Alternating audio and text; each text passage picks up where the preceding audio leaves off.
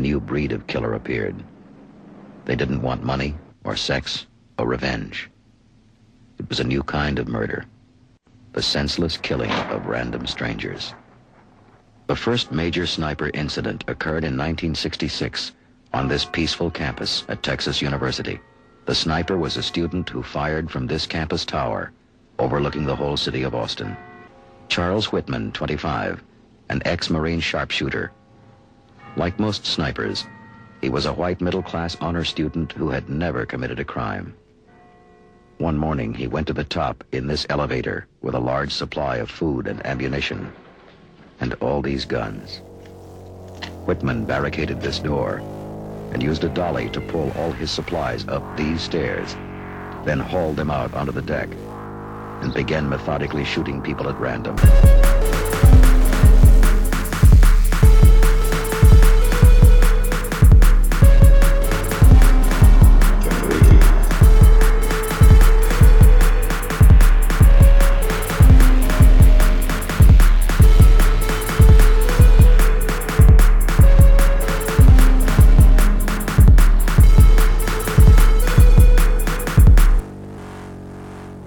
Everybody, and welcome to Generation Lost, the show about movies with Bryn and also Jeremy. That's right. It's the show about movies, and this week, it's the show about movies where we're all just proud to be Italian. We are. We're so proud to be Italian. We're proud to be Italian. We're proud to be a part of the Catholic Brotherhood across the world, one and all. We did it once again. Everybody give yourself a pat on the back. We took it to the Protestants. We showed them that the Pope is the one true king. Wait, what are we talking about? Paisanos across the world. We did it. We fucked England. Oh, the soccer. The soccer, that's right. Football. The footy, that's right. We showed showed Italy we showed England who's boss, and that is boss? Of course Italy number one. Italy number one. We don't like England, that's for sure. It did not come home. No, we don't like England. We don't like Protestants. No, fuck the Prots. The Prots can go straight to hell. Straight to hell, where they belong for not believing in the Pope. Yeah, who's the king? Who's the king? The king of men. He speaks directly to God. And for that reason, we love him. We love the Pope. Whoever it is. Do you know his name? Francis, right? I think it is Francis, yeah. It's still the cool Pope. Yes. Just whatever his name was. It's the liberal Pope, yeah. Yeah. Pope? It's the pulp. It's the pulp. But yeah, so we watched soccer this week. We did. Yeah, that was the big movie this week. I didn't watch it, but I watched the Twitter. And I found out that the Italians won, which is great. It was actually an incredible game. It was really a very, very good game, yeah. What I learned about soccer is that there's only one. What do you mean there's only one? With basketball, there's 7. Oh, yeah. No, there's no series. It's just one like game, yeah. One big fat game. They play and they score 1 point. Yep. And that's it. Yeah, they played a full 2 hours. So that's the full 90 minutes of soccer, plus it was tied at the end of that, so you go to extra time. So you get to 120 minutes, and then at the end of that, you go to penalty kicks. So after 2 hours and penalty kicks and all that, officially, score is 1-1.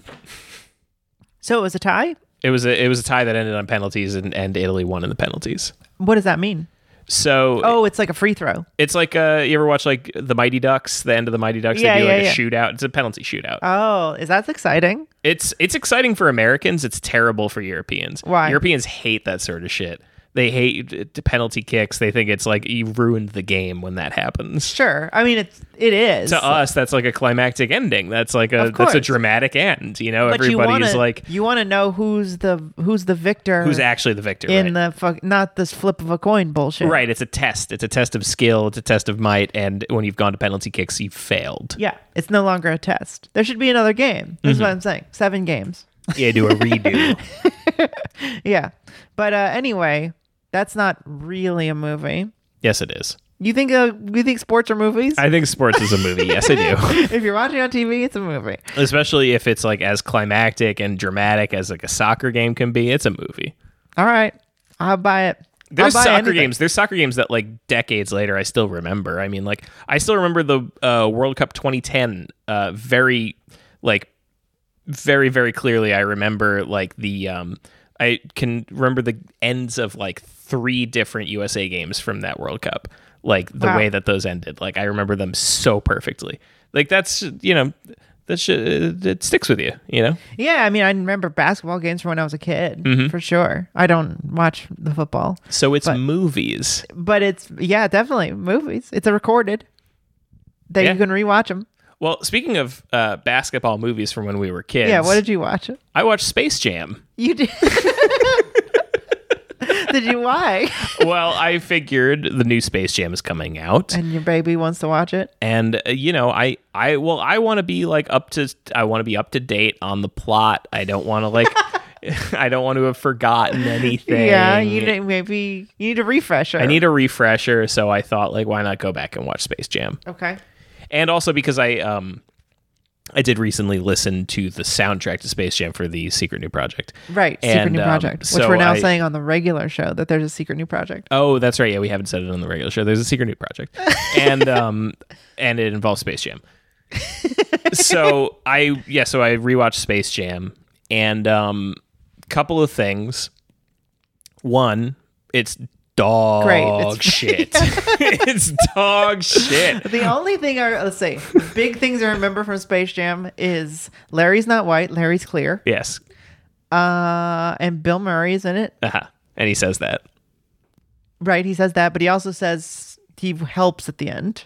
He helps at the end and he says, "Oh, I don't play defense." Yes. That's all I remember. So the story of Space Jam, for folks at home who have not seen Space Jam, the story of Space Jam is that there is a amusement park in space, and it's owned by a big alien who's played by Danny DeVito, and he has little minion aliens who are like trying to suck up to him, and he's like, "Our theme park sucks. All the alien children don't want to come here anymore, so I need you guys to go get the Looney Tunes." Yeah, they're like, "Oh, you want us to go get the actual the Disney ones, right?" And he's like, "No, this is a Looney Tunes movie." Yeah, it's a Looney Tunes movie. Go get the Looney Tunes for me. They don't have their own amusement park. They used to have like endorsement deals with like Six Flags. I'm aware of that, but they don't have their own amusement park. So he's like, "Go get me the Looney Tunes. I need something loony and fun for this amusement park." And he's gonna like enslave them. Is his plan? He's gonna enslave them and make them perform day and night. Weird plan. So he sends these little aliens to go find the Looney Tunes who live on Earth beneath the Earth's crust. Have you ever seen what the director of this movie looks like? No.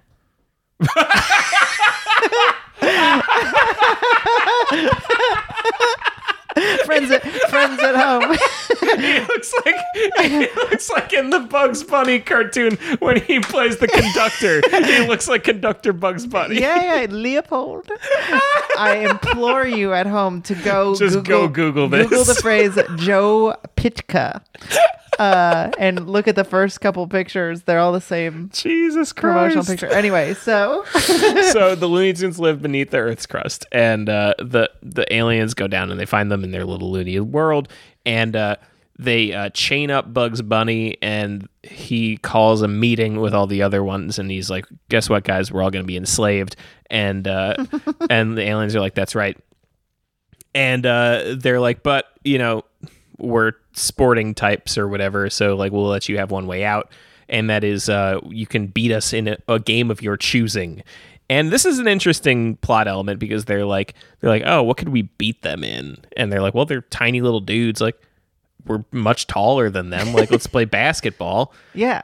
And then the aliens are like, "Oh, basketball, huh?" And so then they go and unexplained. Nobody ever says like how they can do this, but they apparently have the magical ability to turn into goop and then go into the body of somebody and steal their talent. And so they go to NBA games and they steal the talent of some of the NBA's finest players. I forgot that happened. Yeah, and so then they turn into gigantic mutant basketball players, and the Looney Tunes are like, "We need help. Let's go get Michael Jordan, who's playing baseball at the moment. Not important." Anyway, they get Michael Jordan. Right. He teaches them how to play basketball. They all play basketball, and then in the end, the Looney Tunes win. Yep. And that's the story of it, of course. Is it ever funny? Yes. So I was going to say some things that are really good in it are, number one, anytime the Looney Tunes aren't on screen. Are not on screen? Yeah. There's really fun stuff happening with the other basketball players. Okay. Who are Charles Barkley, Muggsy Bogues, Patrick Ewing, and then 2 other guys who I don't know. Okay. And there's very fun sequences of them going to like they go to like different doctors to try to figure out why their talent is gone, and they go to like therapy and stuff. Oh and, yeah, like, I remember this. there's like a funny line where like the therapist is like, "Are you finding yourself like unable to perform in other ways?" And like Charles Barkley's like, "No." That's like a funny bit. But yeah, so those are really good bits. And another thing that's really interesting about it is it's a like, so we've talked about how they nerfed Lola Bunny, right? And Yeah. in the bonus episode, we talked about this. That was a big Twitter thing. It was a big Twitter thing that they sexy. nerfed her by making her less sexy. And we had looked at pictures and said, like, no, she was, she looks fairly the same. They just put her in a different outfit. Mm-hmm. I have to tell you, you have to watch the movie again to like really fully understand. There's no way they're making her this sexy again. She's too sexy.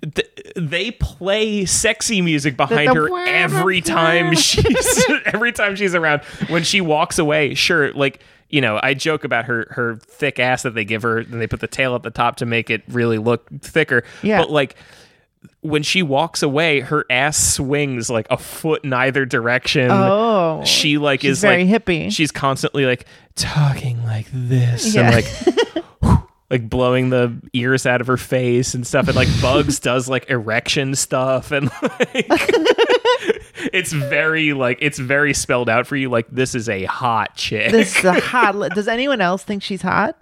No. Just Bugs Just is like, Bugs. wow. Yeah, he literally turns into like a stiff board at some point, like falls on the ground and I stuff. do recall that. Another thing that's interesting is the doll. a lot of really bad technical stuff happening, right? Like we've talked about how shitty the animation is. The Right. animation is, total garbage.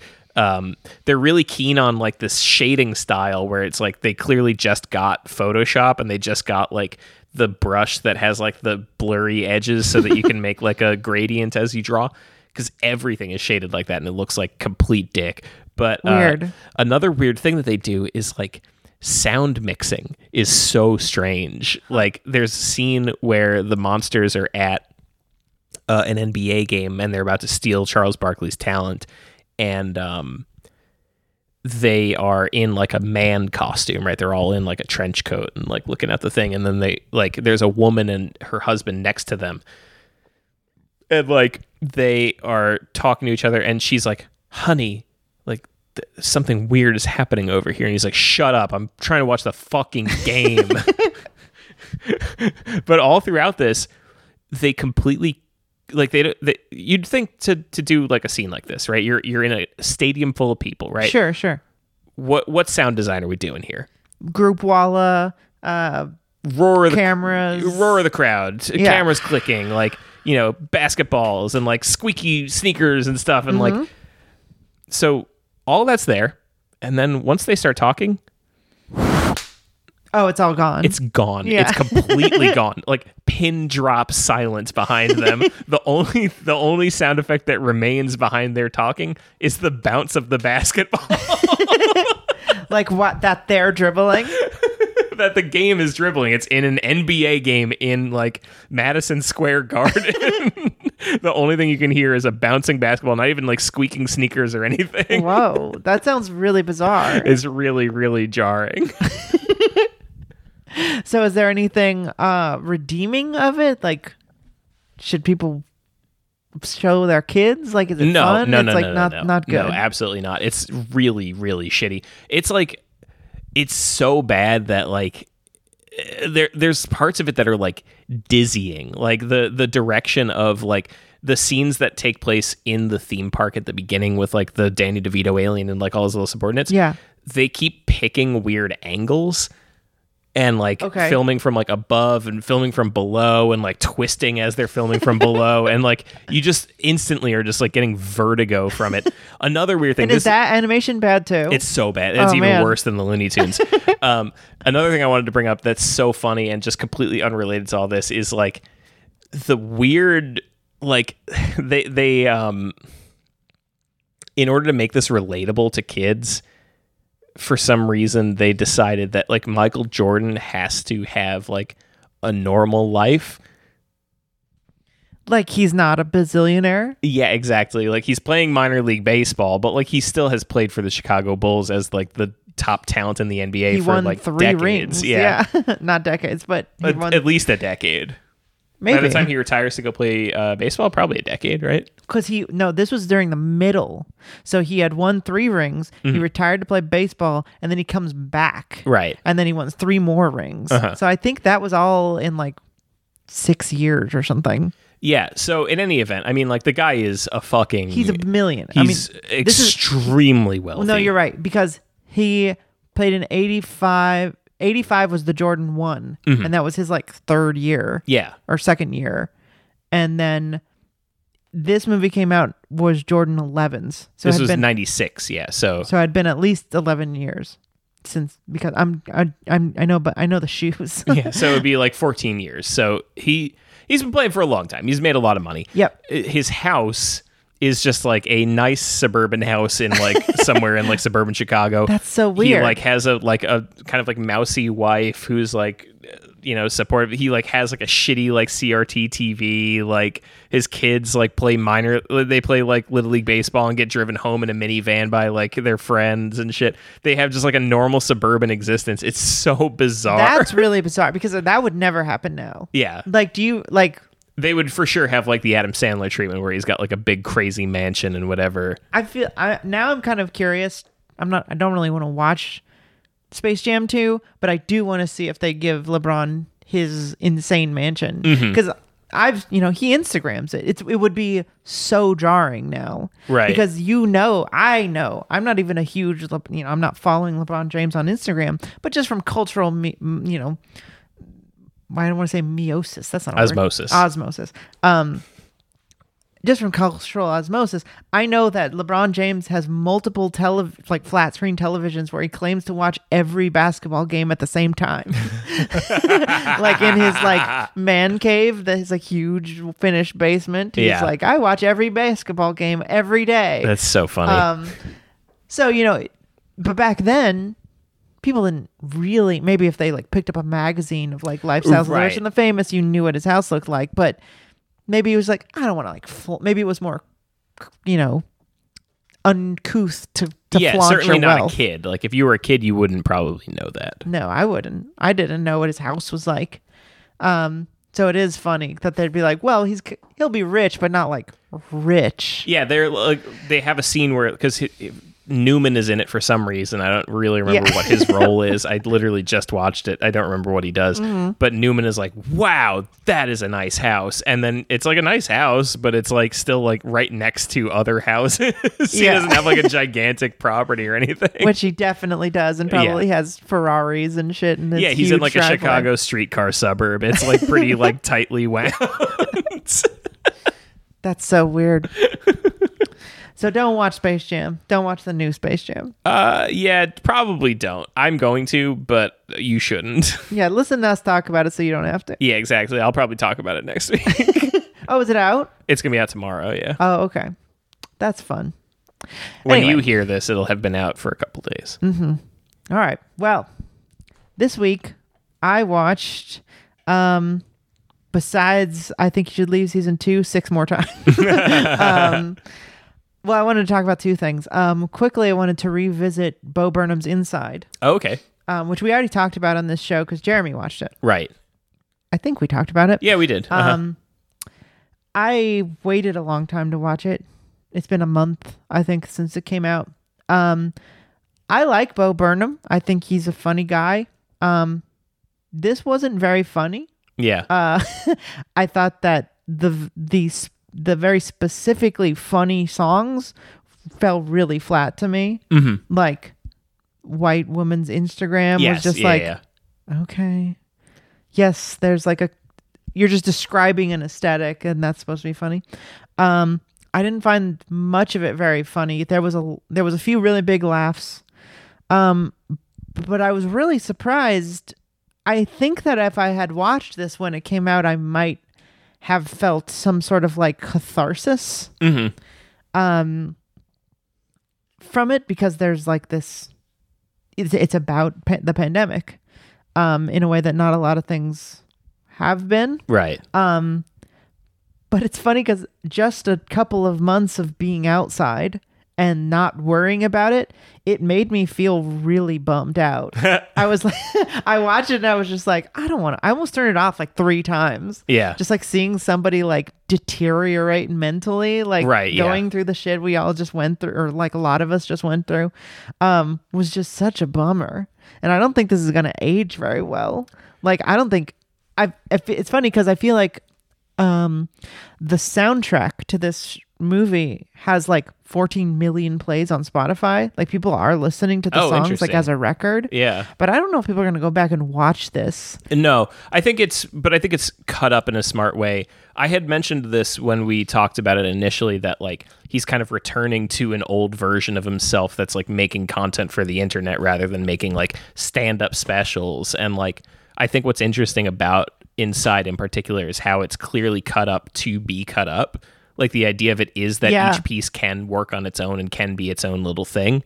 That's true. And so I think like the whole special itself won't age well and won't be around for a long time. But I think like a piece like Welcome to the Internet will be around forever. We're going to be seeing that forever. That's fair. I think that's true. And one of my big, I guess, criticisms of it as a whole thing is that it just felt like I have seen longer and better YouTube essays. Mm-hmm. You know what I mean? Sure, yeah. Like, I've seen like Abby's stuff. They're just like hours long. That is, or Harrison's stuff. It's like hours long research stuff. And this was just like a bunch of short YouTube videos that were like somewhat funny, sometimes like really upsetting. I think what's most interesting about it is like the like in the momentness of a lot of it. Like, I really appreciate the choreography that goes on of like him playing the song and changing the angles and changing the lights by himself. Yeah, you know that was I mean? impressive. That's and, really neat to me. I mean, it's much more cinematic than you'd think it would be, and and more than most YouTube shows are. You know, aside from the couple of big names that have gotten really famous, right? Like, almost nobody's moving the camera, or even has like someone to help them with that. So it was, you know, it's fun to see him like figure those things out. But it's just not fun to watch. It's such a bummer. Yeah. It feels I really was feeling like I didn't want to see it. I didn't want to think about that. I didn't want to think about being cooped up again. Right. Really bummed me out. And I was surprised I was surprised by that. Yeah. I was surprised how affecting it was. And I don't know if that was a good thing. But so, I mean, watch it if you want to feel that, but I didn't really like it. I didn't really like feeling that way. Right. Watch the Welcome to the Internet thing and watch the All Eyes on Me song. Oh yeah. Those are good songs. He's very talented. No diss to him, but I don't get why it's like being praised as like this huge cultural thing, I guess. I mean, I think because people watched it in the moment, right? Yeah. And they did feel that catharsis. Yeah. I think the catharsis was a big part of it. And I think it's the cinematicness of it. And it's like somebody doing something. Like, you have to understand, like 99.9% of stand-up specials are like the laziest thing in the world, right? And that's not to disrespect like the work that goes into drilling an hour, and that's not to be, you know, taken away from. Right, but the filming, of it and the releasing of it is so fucking lazy. Yeah, nobody does anything with their specials. It's funny, like when Louis C.K. did Hilarious, it was like this thing that people talked about. He's like, he shot it on 35 and it's released in theater, right? And it's like, okay, but it's still just shots of him and then reaction shots from the crowd, and like, you know, if he does a joke about a black thing, then it's like a reaction shot of a black person laughing. You know, if he does something about a woman, it's a woman laughing. Like, it's shot the exact same way as everything else is. It doesn't look that much more interesting. The most interesting thing is like, what's his name? The racist guy who just got in trouble a couple months ago. Chris D'Elia. No, the Tony Hinchcliffe. Oh, yeah. Tony Hinchcliffe did a special that was called One Shot, and it was literally just one shot. and Okay. No cuts. no cuts, and like the camera like occasionally like gets up on stage and like walks around him and stuff, and like that's interesting. Sure. But it's like, you know, is that really that interesting? No. Like, not really. I mean, Yeah. like, Even great ones like the Tim Heidecker shit. It's like it's an amazing performance, but it's just shot like not. It's not shot interestingly. I can't even think of one that's good yeah, I think the best, like, or that's interesting. I guess, and it's like I guess there's an argument to be made of like, do you want it to be interesting? right. Do you want it to be anything other than just like a record of your hour? Mm-hmm. Maybe most people don't want that, but I mean, if you get to make a movie, maybe make a little bit of a movie too. I think one I that don't I've know. always liked is like Stuart Lee does interesting things with his specials. He's where a British like, guy, right? He's the British guy. I talk about him a lot. I'm a big fan of his. Mm-hmm. But he has like this whole philosophy about like reaction shots and how like he will never do a reaction shot that he's not in. So Oh, like interesting. rather than doing like him and then reverse shot is the crowd, the reverse shot is a camera that's behind him. So you see the audience laugh. Weird. And he has like sideways cameras that have him from a side profile, and you see that side of like the theater laughing, right? And he does a thing where like those side cameras then become like part of the show, where like he'll do something to the audience and then he'll do something as like an aside for the audience at home. Like he'll say something like, you know, blah, blah, blah, blah, blah. And he's like, you know, these people are laughing. Then but he like, looks into the he's camera. like, but you at home, you're probably just kind of like zoning out right now. That's pretty funny. Yeah, but so Bo Burnham did a lot of work. Yeah. Clearly put himself through it for this thing. You know, it's interesting. Yeah. But I did want to talk about one other thing. I didn't want to talk about, but I watched this movie called All Light Everywhere, Okay. which came out this year. I think it came out like last week. It's directed by a guy named Theo Anthony. Okay. He has only done one other feature, and it's called Rat Film. Okay. And I haven't seen it. But it doesn't matter what that's about. But his thing is sort of, he's really inspired by someone named Chris Marker. I don't know if you've seen Sans Soleil. No. It's a sort of he did La Jetée. You know that? No. It's the short film that was turned into 12 Monkeys. Oh, okay. It's like all still photographs. It's not a documentary. It's about sci-fi, but it's like it's like a 20-minute short film. Anyway, he's like an experimental documentary filmmaker, sort of in the vein of Adam Curtis, Okay. except not so specifically political. So this is sort of like an Adam Curtis documentary, but he doesn't narrate it. An actor narrates it. So this movie is it's hard to explain. I watching it, I was constantly wondering if you'd like it, because it's super interesting. At its base, it's about surveillance. It's about the company who makes body cams for policemen, Okay. called Axio, I think. They also make Taser. They used to be called Taser Incorporated. So he gets like what? Why is that funny? They make tasers and they're called Taser They Incorporated. invented the taser. I know, that's just like, it's like if the company was called like Gun. Yeah. Well, they made that up. You know, the reason we call it's like Kleenex, you know, or Xerox.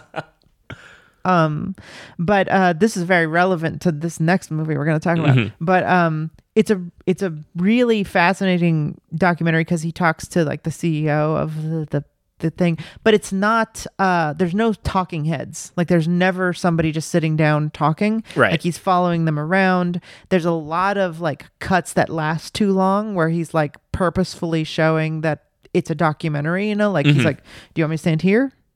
Was that good? Yeah, you know, they're yeah. like too long of stuff. And like, then he goes to see like policemen giving trainings on the body cams. He goes, there's a lot of stuff. So the way it's formatted is like a lot of stuff in it that isn't explained.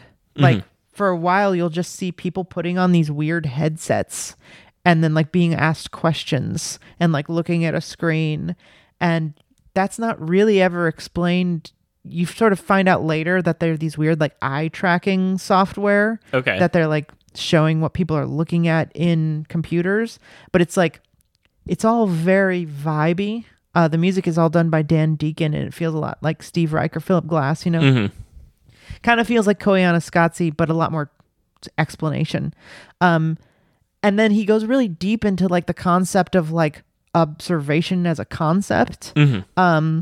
They'll just be like, you know, you'll be talking with the Axos guy or whatever, and then it'll cut to like, in 1841, this guy invented like the camera, and like it'll just start talking about like how your optic nerve is like right in the center of your vision and shit gets filled in, and like the history of people perceiving and understanding how perception or like the act of observation like obfuscates your perception.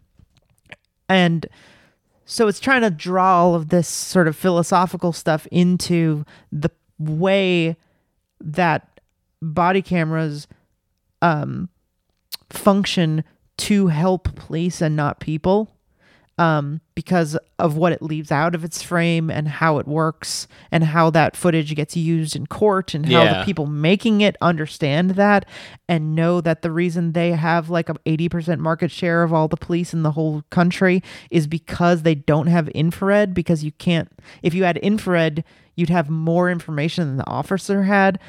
Like some of the fucking stuff it gets into is so mind-boggling and interesting. Yeah. But it has this sense of like pretension that I don't know if you would like. Right. Because it's just so grandiose in its scope. Uh-huh. But I found it fascinating. It's a beautiful movie. It's like if Adam Curtis did something that was more about researching a topic rather than him just sort of telling his opinion and like trying to make a video essay. Right. I'm interested. I will check it out. It's interesting. There's some really great images, or some like a lot of it is just good footage. Mm-hmm. Like the best parts of it, I think of like there's a guy who did a secret project in Baltimore to fly drones over the city. Right. With the Boston Police Department, and it like the mayor didn't even know about it. It was like top secret. And he was like flying his planes over the city and taking a picture every second. Okay. And then it was like funneled into this software where you could just like rewind time and like basically surveil the entire city all at once. What? It's been illegal for a long time. Yeah. Since like 2018 when it happened. And he's been trying to get it to be legal now. Yeah. And so he goes to talk to like the community. So it's just like 16 black people and this like fat white guy who wants to surveil them. And it's just like people just screaming and pointing at the documentary filmmakers. Like, why aren't you black? Why, you know, like, I was born this way. You know, it's like, well, like, why are you here? Like, whose side are you on? You know, and it's like, the filmmakers are very conscious about how they are perceived, because the whole movie is about like how whatever is outside of your frame is like whatever you point your camera at is leaving something out. Right. And it's a really good exploration of that idea, which I think I've never really seen. Like you hear it in film school, obviously, but like to really get into it as a movie is really interesting. So I don't know. I really liked it. Yeah, I think I'm going to check it out. It's really cool.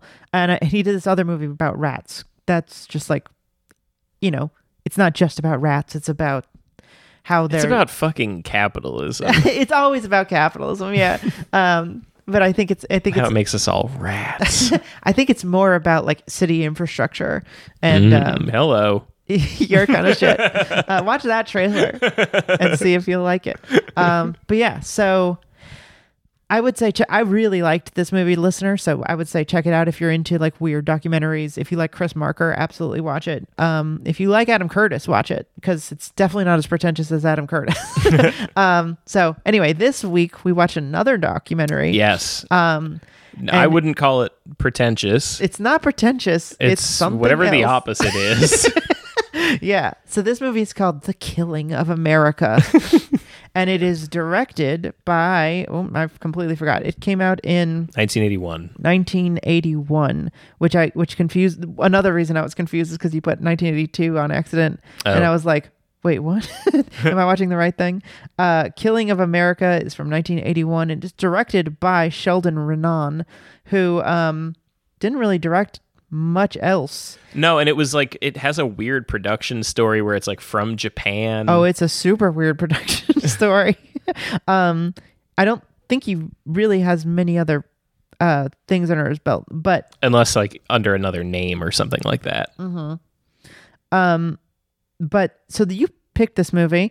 I did. I don't remember why, to be perfectly honest. Okay. I think I had at some point just like done a big like pull of just movies that I haven't seen that I want to for one reason or another. And at some point I'd like gone through a bunch of like documentaries I'd never seen, and this was on there. And I think I just put it on the list and it just kind of kicked around in our queue for a while, and I finally just threw it on. I really don't think I don't think that I had thought of it in any other terms than that. Oh, okay. I was expecting you to come in and say that it was something you watched when you were a kid. No, I'd never seen it before. Okay. I think what I was thinking of it in terms of is like the way that cities are being portrayed right now in media, and the way that like right-wing media is trying to make like everything so scary, and it's like, like New York is fucking hell on earth right now. The murder rate is going up. It's a shooting every day, and like your experience of it living here is just like, it's just New York. It's nothing. I grew up in Los Angeles in the 90s, and I had seen multiple people murdered with my eyes. Mm-hmm. I've never seen anyone. I've barely seen anyone get beat up in New York City. Yeah, like it's a very safe city. It's like once a year, I'd say once a year, pretty reliably, I will see something that I just have to be like, this is none of my business. And it's never a murder. No, it's always like a people fight that's yelling starting or something. It's like an argument that seems to be getting a little further than an argument, and you're like, I'm going to cross the street because I don't need to be involved in this. Yeah, you're living around 8 million people constantly packed in like sardines. You see some stuff. I would guarantee you that my version of that for this year is the one that we had the other night, where the dude was trying to get money off of us, and and he just. So, folks at home, we were walking to a bar, and this homeless guy, or maybe not even, he might have been homeless. He didn't seem homeless. He just seemed like an asshole. he said, hey, you guys got some money? I need some money for drugs. And we were like, all right, that's a good pitch. Funny pitch. It's a funny pitch. I'll give you $1. And I like pulled out my wallet, and I had only a 10 or a 20. And I was like, well, I already pulled out my wallet. I pulled out my wallet too, and I had dollars which I was sorting through. Yeah, you were sorting through dollars. I was genuinely considering, I was like, I might give him the 10 because I already pulled out my wallet and it would be humiliating to put it back. So I might just give him the 10. And then he said, I would fucking kill somebody for $20. And we both were like, well, see you later then, man. Yeah, fuck you, man.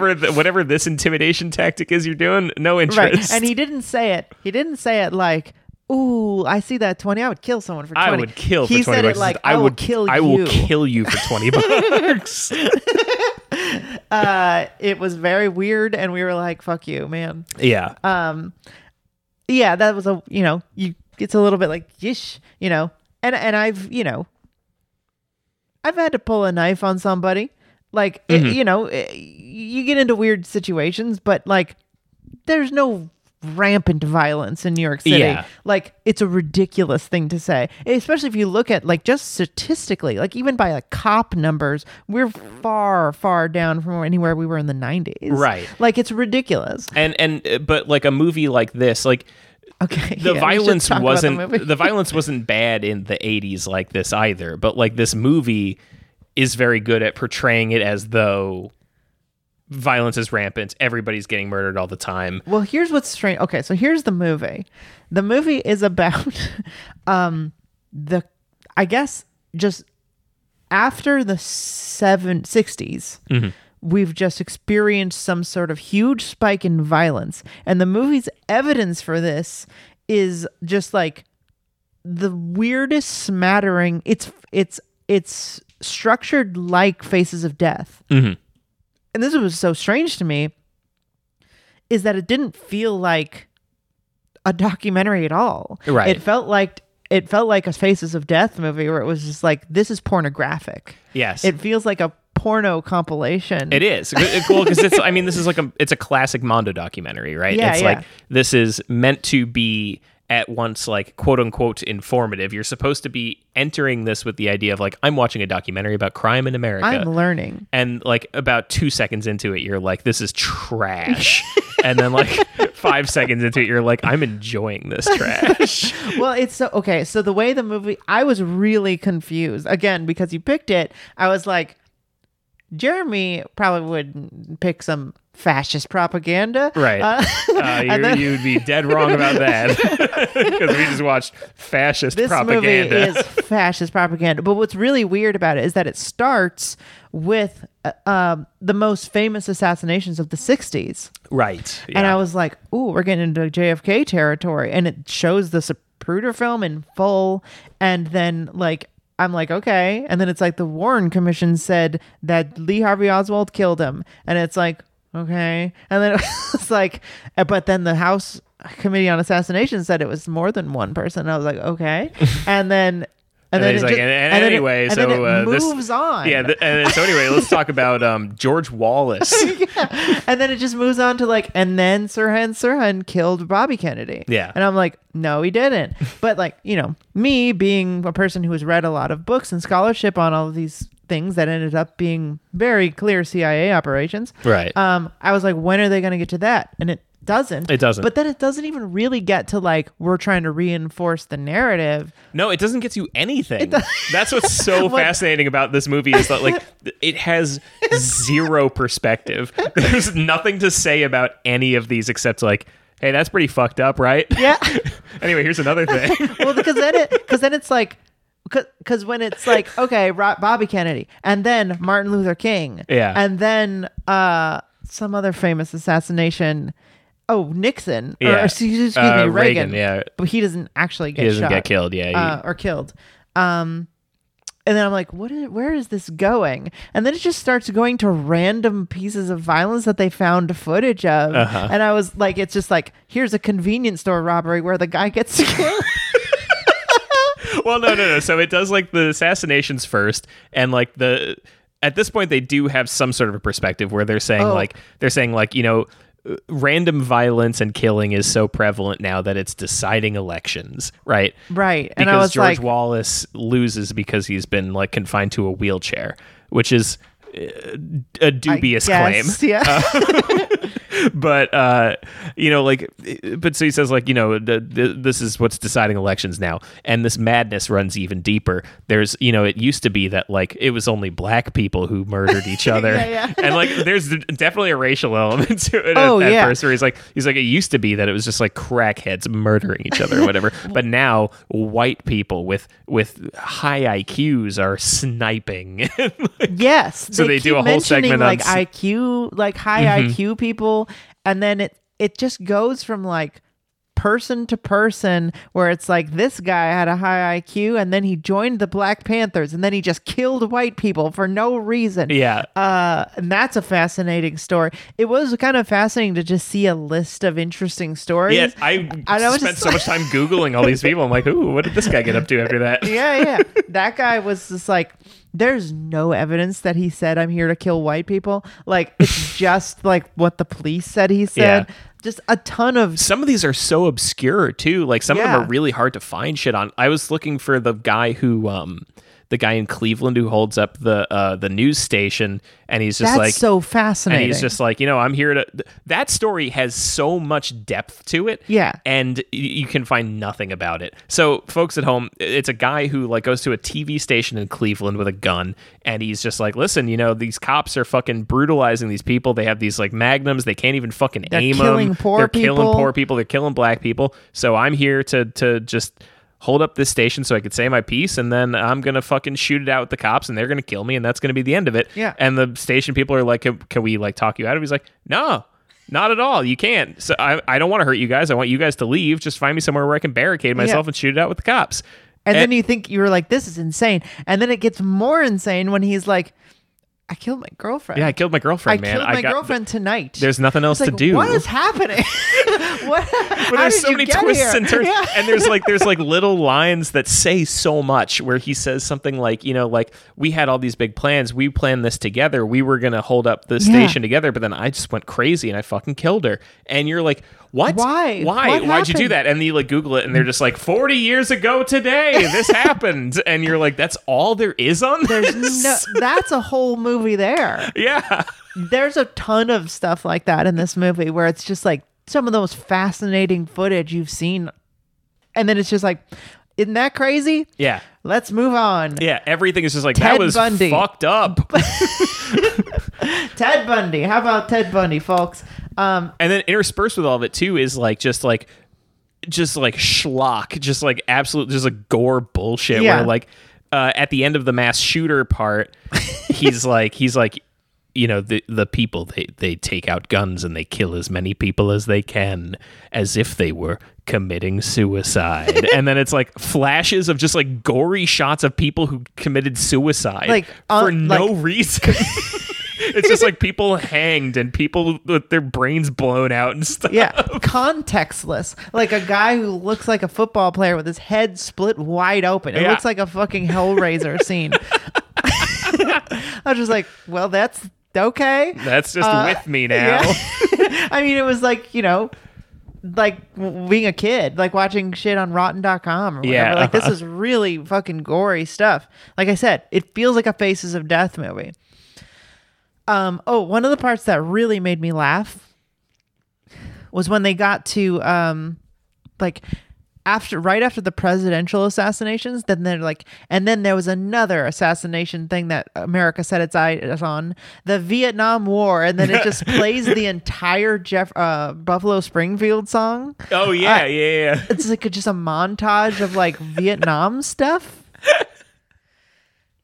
When those like notes dropped in, I was like, even if this is the first movie to ever do that song with the Vietnam War, it's still funny. It's still funny. Even in this gore movie about how America is dying, Right. You still get, there's something happening here. So bizarre. Yeah, wild fucking movie, man. Yeah, so I did a little more research on this. Okay, yeah. So And- what did you dig up about the production? So one of the things that I found out is that Sheldon Renan or whatever, he had been the National Endowment for the Arts like head, Okay, like in the 60s when America was like, alive. let's give money to movies. He was like one of the guys who's deciding what like gets American money for art. Okay. And then this is the movie he made. Yeah, I was gonna say like they gave him money and he did this, and then they're like, we're not doing this anymore. Like there's no evidence that this movie was funded by the government that I could find. Yeah. But he worked for that. Like he was in charge, or one of the people in charge of the NEA. Right. So it's like, But there's some sort of like Japanese background of this. Yeah, I don't that's totally also really understand it, but it's like confusing. he's somehow like funded by the Japanese making this. And it's like an interesting time period for that because like in the early 80s, that's when like Japanese car manufacturing is like really starting to ramp up, and like the economic tension in America against the Japanese is so strong. And I wonder if this has some sort of a like place in that where like this is the Japanese being like, look at how fucked America is. Like they're fucking constantly killing each other and blowing their own brains out like a bunch of fucking losers. Not like us, the Japanese, who work ourselves to death when we're 30. yeah, I don't know. I couldn't find much information. The other thing is that there's an uncredited director of this who's the guy who wrote Mishima. What? And was like friends with Mishima, Interesting. who is a fascist who killed himself because he couldn't attain power. Yeah. And that guy was like the writer of this movie, Right. which also doesn't make any sense. Yeah, there's like maybe like 10 minutes of dialogue overall. Well, there's And like it's all just like showing footage and then being like, he killed them later. right. It's just like He goes on to shoot himself. there's a ton of stuff in this movie that just feels like at times I felt like I was just watching Dateline. Mm-hmm. Like I was just watching 2020 special on assassinations. I'm Barbara Walters. Right. Well, I think it's like it plays it really fast and loose with the truth, and it plays it fast and loose with like the data and information available on these different things. And I think a lot of it is just like, here's what we know, here's what I'm assuming happened, and we put it all together, and it kind of comes out into like sort of something well, they like cohesive. Didn't do any research. Right. Like, Ted Bundy or Kessler, I think, like they have movies themselves. There's been books and books written on serial killers and, right. Assassinations and stuff. And they just get like these little like 5 minutes like explanations of like Ripley's Believe It or Not, like, and then he was like fucking the heads, and it was and it's like, what? They're calling it head fuck. And the kids are going wild for it. Yeah, one of my favorite things too is like, because this is 1981, a lot of the terminology that we use today isn't coined yet. And so like they call the mass shooters snipers no matter what they're doing. Oh, yeah. There's like a guy who's just like he's dressed like a pimp, just standing on the sidewalk with a pistol, just shooting at cars as they come past, and they're like, a sniper on the sidewalk. And you're like, that's not a sniper. That's just a dude with a gun. It's a different thing. He's not up on a roof or anything like that. He's not like sniping. He's just shooting. He's just shooting people. But there's sniper, and then also the serial killers. They hadn't coined the term serial killer yet, so they were still called sex murderers. Oh yeah, or co-ed murder, which is also, I had to look up what co-ed meant, because I thought that meant, I don't know what I thought that meant. I thought that meant someone who went to college or something. That's what I thought. But apparently it means woman who went to college, because it's like it's like from a time when women couldn't go to college. Right, so it was like you're a co-ed because you're going to a co-ed school. Co-education, like it's not just women or boys. Right. And girls couldn't used to go to school, so they just called all women who went to college co-eds. Right. And they're just like still saying that, like I'm supposed to know what that means. Bizarre. But so you get all of this stuff. It's just like none of it has anything to do with each other. Right. Like if you know anything about like history or like economics, like he never really goes into the economics of any of this. He never says like, anyway, these people are killing each other because of, their material conditions. They never talk about like, No. people are like running short on money, but and it's so not they just like have poor to do people. like, It's like there's mental health issues. There's the fact that this conspiracy, like the Right. CIA assassinate, Manson is a CIA operation. Jack Ruby, they just like a nightclub owner shot him. Yeah. Crazy. pretty fucked. And then that's mixed in with serial killers, with random guys who were in the Black Panthers, supposedly. Just nonsense. Just weird stuff. Like they'll do a freeze frame of like they do this during the Reagan scene where like the guy goes to shoot the Wallace scene where he goes to shoot George Wallace, and they like freeze frame and then circle the gun. Yeah. And you're like, this is the gun. You're like, okay, that's the gun, I see. So and then it's all sort of wrapped up as the wait, so like okay. There's a thematic thing that happens that's very funny too, where like, because it's called The Killing of America and like it has otherwise nothing to say, he kind of has to occasionally in the voiceover just like be like, almost as if he was killing America. Yeah, there is that one. They do he does it a few times. It's just like yeah. He picked up a gun and went to school, almost as if to shoot America in the face and blow his stupid little head apart. He was killing the United States. Yeah, that there's like weird, like there's weird. It's the only way you can reasons. make it a cohesive unit, right? It's the only way to make it a movie is to like occasionally say the title. Because otherwise you really have nothing to say. There's nothing connecting the stuff. It's just, there's no real political perspective except for it's fucked. Everything America's is fucked. And the implication, and I think what I was getting to is that the only real thing at the end they say is like, this needs to stop. We need to get these people off of the streets. Right. And the fact that there's no ever criticism of the police. Right. Yeah. And the only consultants and special thanks are the LAPD, the LAPD Office of Coroner's Office, the LAPD, and the Policeman's Benevolent. And the only consultants are cops. Like if you can Google those names, it's like 2 cops and then a couple filmmakers. Interesting. So it's just like the whole point of this is like we need to give more power to the police to arrest people. And they even wrap it up with something about like, you know, if we can't get through the government red tape, There you go. Yeah. You know, there's so many like, you know, it's a revolving door in the prisons, you know, like people should just stay there forever, probably. I don't know. Something like that. Well, it's funny because they don't really have that message throughout the movie, but it's literally like the last thing they say right before they do John Lennon. Yeah. So that's the last bit lame. is John Lennon gets shot. And they're like, yeah, he's like, something has to change. People need to stand up and change things. And it's like it's the memorial for John Lennon at Central Park, and it's like it's a speech where a woman's saying like, maybe if we all band together we could stop this from happening again. And you're like, okay, so is he doing like a give peace a chance thing or whatever? And then the final thing is it freeze frames, and then he's like, and the American people were shot at his freeze frames thing. On the American flag, which turns gray, and then he says 2 people were shot at this memorial. 3 people were shot in the time it took you to watch this movie. One of them, a random person. What does that mean?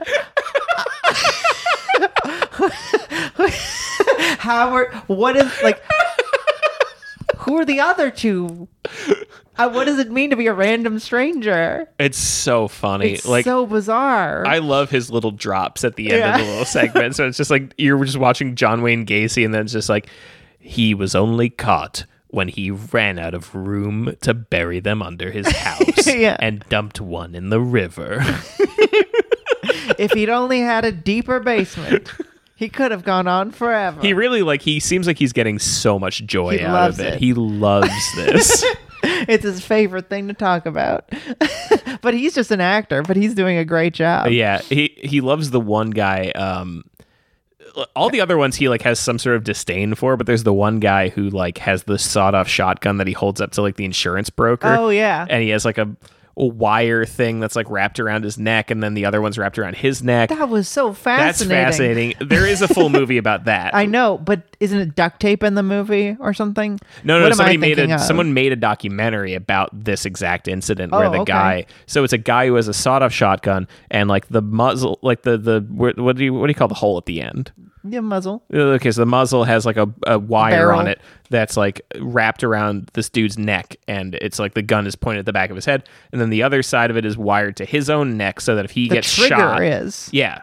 So if he falls, if he gets shot, if he runs away, whatever, like it will shoot the guy. Yeah. Fascinating little device idea. Yeah, it's just strings, but it's like this is smart plan. As a hostage plan, and it's like the manager of the bank he takes hostage, right? Yeah, because they denied him a loan, and then he like he does some whole thing where he's like I want to be able to be on the news and say my piece about how this guy fucking blows and whatever, and then he does, and apparently he held him for 3 days, which is crazy. How do you do that? I don't know. He like there's like a scene where he's like yelling, and the cops are like. There's a weird the first tip off of like what the purpose of this movie is when like it's like a hot-headed rookie draws his gun, but then an old wizened cop tells him to put it away. Yeah. And then you're like oh, so what's going to happen is the rookie's going to shoot him, and then it's like nope. He just made pointing the right out choice, I guess. Smart cop. Yeah, smart cops. But that good thing there was a smart cop there. In that scene, that guy like gets into a car with this contraption on. Mm-hmm. Like it's like a Saw movie. He falls into it. He's like, all right, come on. And then the other guy who's got the gun to his neck like drives. Yeah.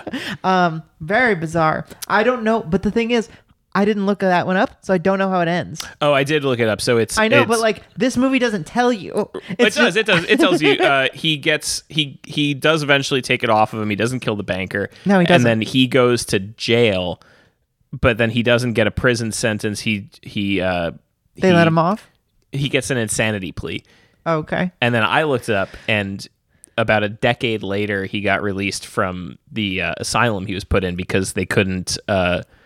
Because I guess they were like closing the criminally insane asylums of the day, and they couldn't like prove that he was still dangerous. So they were like, all right, well, I guess you get to go just be out there. Yeah, he doesn't seem really dangerous. He seemed like an angry guy who was fucked over. Yeah. I mean, I feel sympathy for that guy.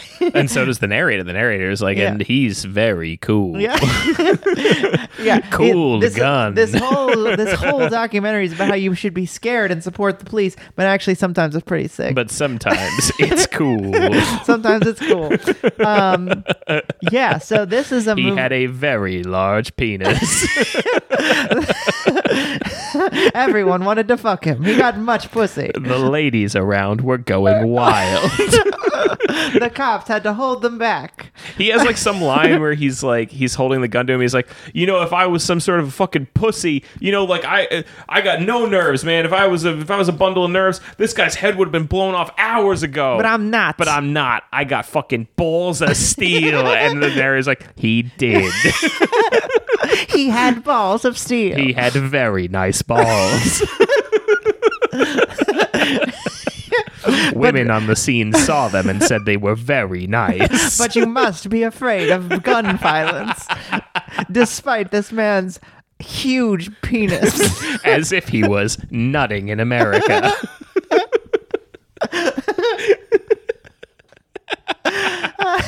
Anyway, I fucking hate this movie. I couldn't believe it. Yeah. Yeah, this is just straight up like cop propaganda. Yeah, I was gonna say, to compare it to another movie that we've watched on this show that's similar, which is Surviving Edged Weapons. God, it is kind of like Surviving Edged Weapons, but Surviving Edged Weapons is really funny and like weird, and like somebody like really put a lot of care into these little scenes. This is more just like showing you a weird thing and being like, pretty bad, huh? You should probably not go outside anymore. Yeah, only talk to police. Yeah. And give them more money. Although the point of this I'd movie. argue maybe Surviving Edged Weapons is more dangerous. Oh, sure. Because that's actually for cops to be like, everything's a knife, you should just shoot people right away. Whereas this is for like old ladies. But even that's weird because it's like, this is a fucking Mondo movie. It would have been seen in like a grindhouse theater. Like it would be seen by like gigolos in Times Square in the 70s. Yeah, I guess. But that's the thing, is this was the 80s, like the beginning of the 80s, and it feels so much like the beginning of the 80s. Like it just feels like it's time to be scared of everything. We're entering a new phase in America. Like, it's honestly a fascinating little time capsule of what it is, because it was on this level of like something that would get shown on the news maybe, but it was like too gory. Right. And it's it's association with like foreign funding, and it has reviews. Like it wasn't like it was treated as a documentary. You know what I mean? Like it wasn't treated I mean, in retrospect, I think people were like, this is kind of just a exploitation movie. Yeah. But it seems like at the time people were like fairly positive on it, and were like, it's an interesting look into what's happening to our country. Yeah, exactly. Because people were not aware of what messages are necessarily being told to them unless it was very explicit. Right. So in a way, kind of fascinating. And I guess as a list of interesting things to look into and a collection of extremely gory footage, honestly, I think you could do better. Like, I mean, you could go online and find like a YouTube video of like creepypasta, like real life creepypastas that would sort of steer you in a better direction than this. Yeah. But I think if you're interested in gun, I think if you're interested in getting into like makeup and special effects, I think this could be a good one to watch. Oh, just to see gore. Just to like see gore and see what stuff looks like and be like, oh yeah, okay. Yeah. I can make a guy's head split open like that. Dude, if you want to see some gore and you want to hear multiple clips of movies that I've heard only in grindcore albums. Yeah. That's for you. I mean, like, this is a movie I would have liked as a goth teenager. You know, I'd be like, oh, all this gross shit. But it's like, it's not a real movie. Yeah, if I was putting together an annoying album, I would be pulling sound clips from this all the time. Yeah, absolutely. Like, it was really funny because one of my favorite metal albums like has a clip where he says, if I'm ever to be forgiven for what I've done, I have to learn, you know, like there's that guy with a mustache. I was like, oh, hey, that's from that album. Anyway, it's a crazy movie. Yeah. Very fascist, very propaganda. I would say don't watch it, probably. Yeah. Probably don't watch it, but maybe do. I don't know. Look, if you want to watch, I wouldn't give it a recommend, but I'd say maybe watch it. I'd say if you want to, if you grew up, you know, if you grew up looking at Rotten.com and you grew up fascinated by serial killers or all that kind of true crime shit, sure, throw it on. Just know that you're being sold. Don't look. Just ignore the ideology. Everything they're saying about the stories are fake. Yeah. And you don't want to support cops. That's an interesting parallel that I hadn't considered as like the parallel to like modern true crime. It's the same thing. It's the same thing, right? Mm-hmm. It's like this is literally just a true crime. Because like true crime documentaries and true crime... I mean, true crime documentaries sometimes at least are like, this guy went to jail for no reason. But like it oh, sure. It so often is not that, though. No, it's so often just it's porn. Like, here's what happened, and isn't that crazy? I think there is... So, true crime, I think, is mostly that. Is mostly, like, sometimes you watch it, you know, documentaries that get in the genre or, like, pieces of art that are, like, trying to look into mental health issues or trying to look into, like, why crime happens. Like, that does fall into true crime, but, like... the media empire of true crime is just porn. Yes. It's just like, what if I got in trouble? What if I got attacked? And you want to feel this. It's like a horror movie, you know? It's just like thinking about what if that happened to me.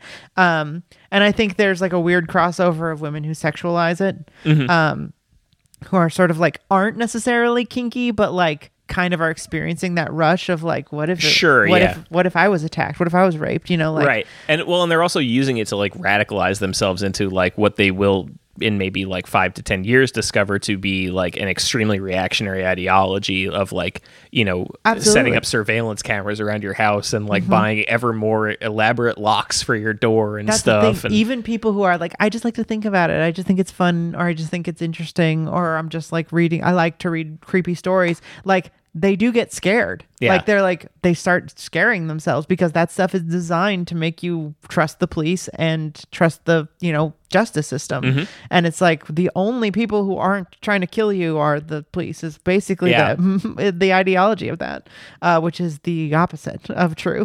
I remember like during that very brief time that I was working as a realtor that like the hardest thing in the world was getting women into a first floor apartment.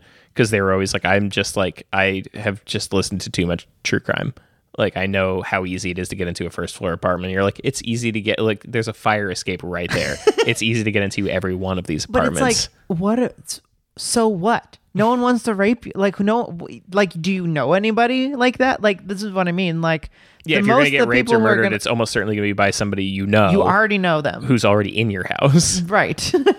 Almost certainly. Like, yes, stalking happens, and, like, that does, you know, like, sure, bad things happen, but, like, you're not more like there's no evidence that you're more likely to be killed or raped if you live on the first floor. Yeah, again, it's like there is a fire escape there. Like, they can climb up to the second floor and do it. It's because they know and who in fact, probably easier because the landlord isn't legally obligated to put bars on the second floor windows. He is on the first floor. It's ridiculous. And I mean, this is the whole thing. That's the whole cycle, right? Of the economy of true crime. It's just like people are like, I'm having fun until I'm scared, and then I want to hear more, and I got to feel more. I got to listen to more to feel safe. Yeah. So that I know I'm being proactive. And that's a weird, like, empowering way that people, because people, I'm saying women because I feel like it's sort of like all the people I know who are like really into true crime are women. But it's just like, yeah, there's not a lot of guys who are into true crime. I mean, I grew up really into serial killers. Like I read like a lot of the books that I read that were nonfiction. Some of the first stuff I read was like Ted Bundy stuff and, you know, Ed Gein stuff. And I was just like, you know, for the same reason. But you just learn that that's not the case, that it's kind of not true, that it's very, very rare. Right, exactly. And that kind of comes back to what we started out talking about, which is like the way that you can like present stuff next to each other in such a way that you can be like, hey, it's crazy out here in these streets. Like, America is fucking out of control. Yeah. There's a sex murder all the time. But like, if you look at those sex murders versus like general population, you're like, this almost never happens. Honestly, like one of the weirdest thoughts that popped into my head with this movie was, I don't think murder's that big of a deal. Like, as a society, trying to be like, murder is something we need to stop is such a weird thing, because it's like, there's less killing than there ever has been in the entirety of human history. Yeah. And looking at murders now, because we have footage of them, it freaks us out. But it's like, before, you were much more likely to die early at the hand of a sword, right? Or you know, just be raped at 13 to death. You know, like, it was the world has been a brutal place for us for a long time. And now, like, there's this weird sense that, like, if we just organize the world better, we'll have, like, no more killing. Right. And that's not, we're animals. Like, people are gonna kill each other. Of course. And that's not like a real goal we can have. Well, and we have like certain versions of it that are completely fine to do, right? It's like, you have like police, you have police killings, you have war, you have like places where it's completely 100% just like, that's what you're supposed to do there. Sure. In fact, like, we love that you did that. Good job doing it. Yeah. And it's very bizarre that this movie like kind of frames it as like, the whole point is to never have anybody kill anyone. And we have to give up all of our rights so that no one ever kills anyone unless they are affiliated with the state. Right. And it's just like, that's not a real goal. That's not a real, no one should be striving for that. Right. You know, work on mental health, work on poverty, work on, you know, that will lower the murder rates, but like, yeah, because it's not how it works. Because he really like, he goes into it so much about like, you know, like England, Japan, and France combined are about the same size as America, but they only have 16 murders, and we have 1 million. Right. And like, but like, he never like probes that. He's never like, why is that? Yeah. And I mean, the reactionary thing is to say guns. Yeah. We have more guns. And it's like, maybe, but it's also like, we have a lot higher inequality. Right. And we have a whole ethnicity of people who are enslaved. Right. And it's we have like Bowling for Columbine was a very good take on it, because Bowling for Columbine is the first movie that was just like, Canadians also have a lot of guns. Like, there's a lot of guns there, and like, they don't have this happen all the time. Like, what else could it be then? Right. Which I loved as a kid, because I grew up shooting guns. I'm a gun person. I like guns. And it's just like, I remember watching that movie and being like, oh, it could be something other than just the fact that you have them. Right. Like this, they're dangerous. And if you have a culture that is all about fucking murdering people and like keeping people in poverty, people will shoot each other. But it's like, they don't shoot each other just because they're around. Right. And there is some element of like, it's like a culture around it too. I have to watch that movie again. But we should watch that movie again. We should watch that. Yeah, I'm very curious how it holds up. Yeah, me too. But I remember like there's the scene where he like goes to the bank and opens a checking account, and they give him a free gun for opening the checking account. And he's like, "Well, first question is, do you think this is a bad idea?" He's funnier than he gets credit for, Michael Moore.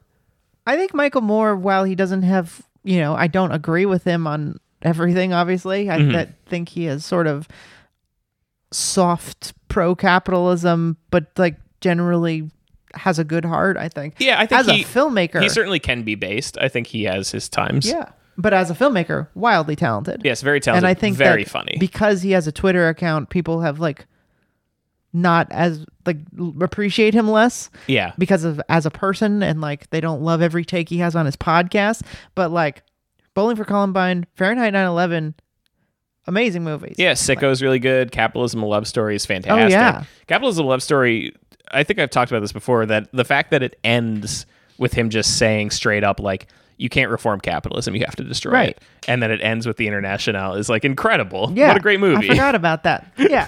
Michael Moore is cool. Come on He's the cool. show. Come on the pod, Mike. Anyway, I think we both would not recommend this movie, but No. maybe would.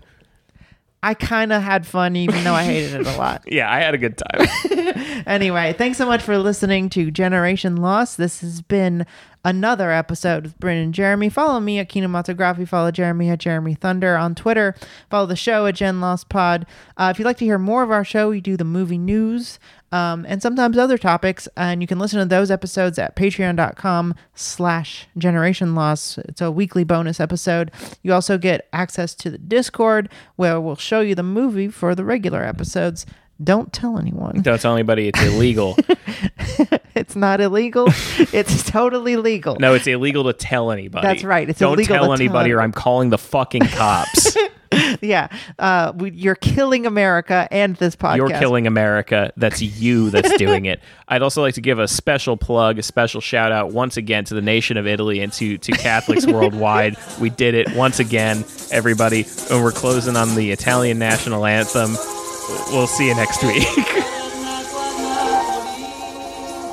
Dopo 10 anni a broccoli, Pasquale americano, ballando il mambo all'italian. Hey, hey mambo, mambo italiano, hey mambo, mambo italiano, go, go, go. You mix up Siciliano, Polly Calabrese, do the mambo like a crazy one. Hey mambo, don't want tarantella, hey mambo, no more mozzarella, hey mambo, mambo italiano, try an insalata with a fish and like a line. Hey Goomba, I love how you